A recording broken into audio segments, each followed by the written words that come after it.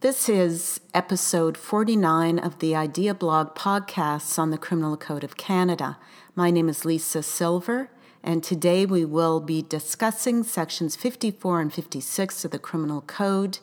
The episode is entitled Just Deserts, the Offense of Assisting a Deserter. In this episode, we will discuss two sections that are closely related to previous sections that I've discussed, involving offenses against the integrity of Canada's security forces. Section 54 specifically relates to the armed forces. As with mutiny, the offense is also found in the National Defence Act, but in much greater detail, from Section 88, which is the offense of desertion, to Sections 90 to 91, which are sections on absence without leave. The offense was in the 1892 Criminal Code under Section 73, and in the precursor to the code, Burbage's Digest of the Criminal Law in Canada under Article 71. Section 54 is entitled Assisting Deserter and reads as follows. Everyone who aids, assists, harbors, or conceals a person who he knows is a deserter or absentee without leave from the Canadian Forces is guilty of an offense punishable on summary conviction, but no proceedings shall be instituted under this section without the consent of the Attorney General of Canada. Originally, in the 1892 Code, the offense was a hybrid or dual offense, permitting the Crown to prosecute either by indictment or summarily before two justices of the peace. The maximum penalty by way of indictment was a fine and imprisonment in the discretion of the court. If proceeded by way of summary conviction or summarily, the maximum penalty was a $200 fine with 6 months imprisonment in default. The 1892 offense required that the accused person was not a member of the armed forces. Section 56 specifically relates to the RCMP, our National Police Service, which has militaristic parallels in structure and purpose. This offense, too, had an equivalent in Burbage's Digest under Article 73 and was also in the 1892 Criminal Code under Section 75. Of course, at that time, the reference was to the Northwest Mounted Police.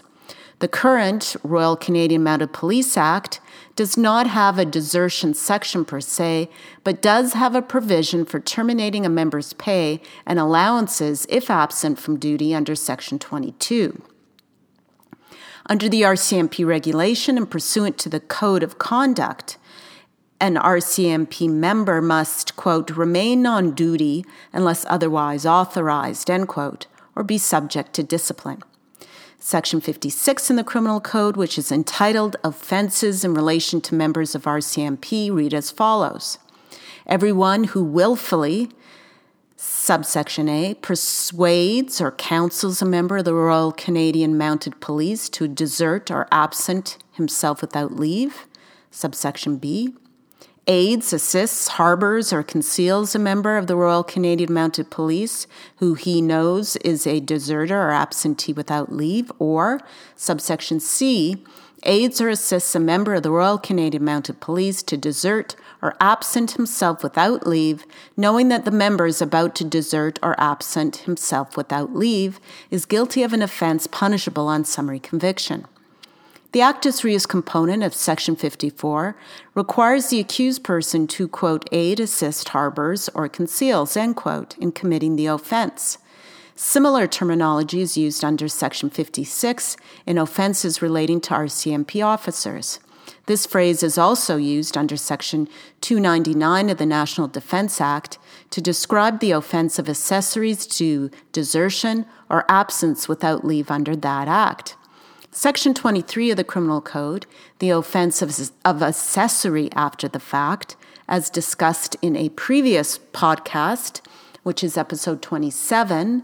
The text can be found at www.ideablog.ca, or you can access the podcast on that website, or you can access episode 27 on iTunes.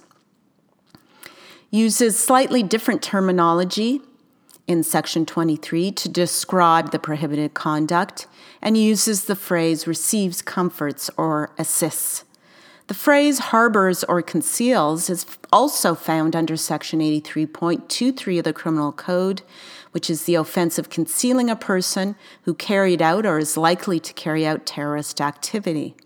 The offense of procuring under Section 286.3 refers to recruits, holds, conceals, or harbors.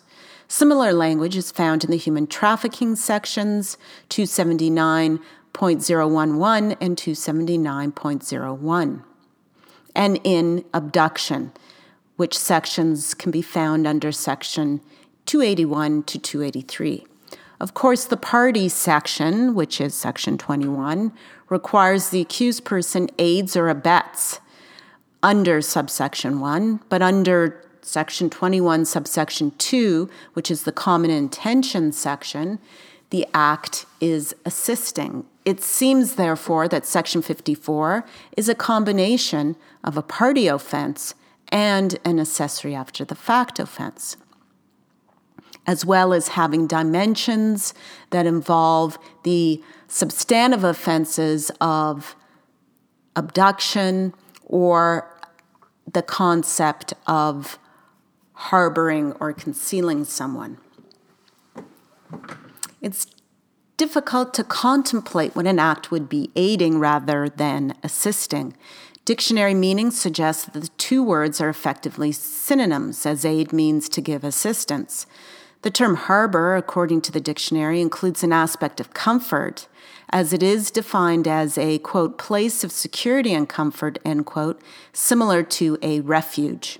Comfort is defined as, quote, to give hope and strength to, end quote, or, quote, to the ease the grief or trouble of, end quote. In 2016 case from the Ontario Court of Justice, considering the offense of human trafficking in Regina and D'Souza, Justice Conlon, in paragraph 146, defined harbor very narrowly as simply providing shelter and conceal as to hide or keep a secret.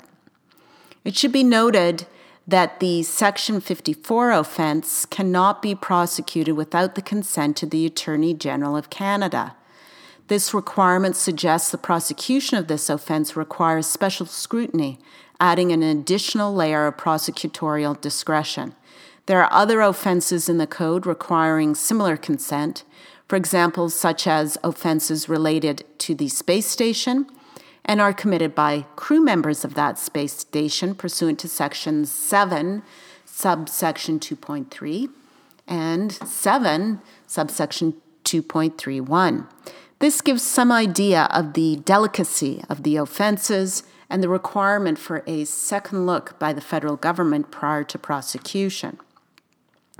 The mens rea component for Section 54 as subjective mens rea can be found in the knowledge requirement that the accused know the person so assisted is a deserter or absentee without leave from the Canadian Forces or from the RCMP.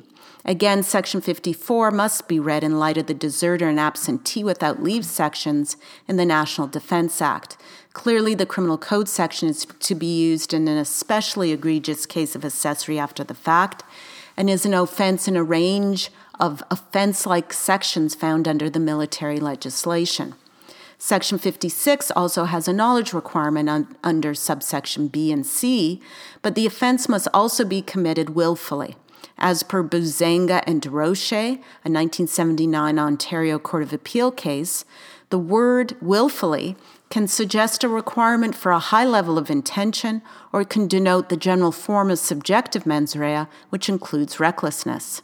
However, considering the additional knowledge requirement, an argument can be made that the accused must have a high level of intention in order to commit this offense. I could not find any relevant case law in these two sections, suggesting they are rarely used. No doubt the requirement for the consent of the Attorney General of Canada to prosecute the Section 54 offense contributes to this lack of use. It also suggests that these sections need to be reviewed in any criminal code reform and possibly repealed as historical offenses which no longer are required in our criminal law. Thank you for listening to this podcast, and I look forward to presenting episode 50, the big 50, the next time.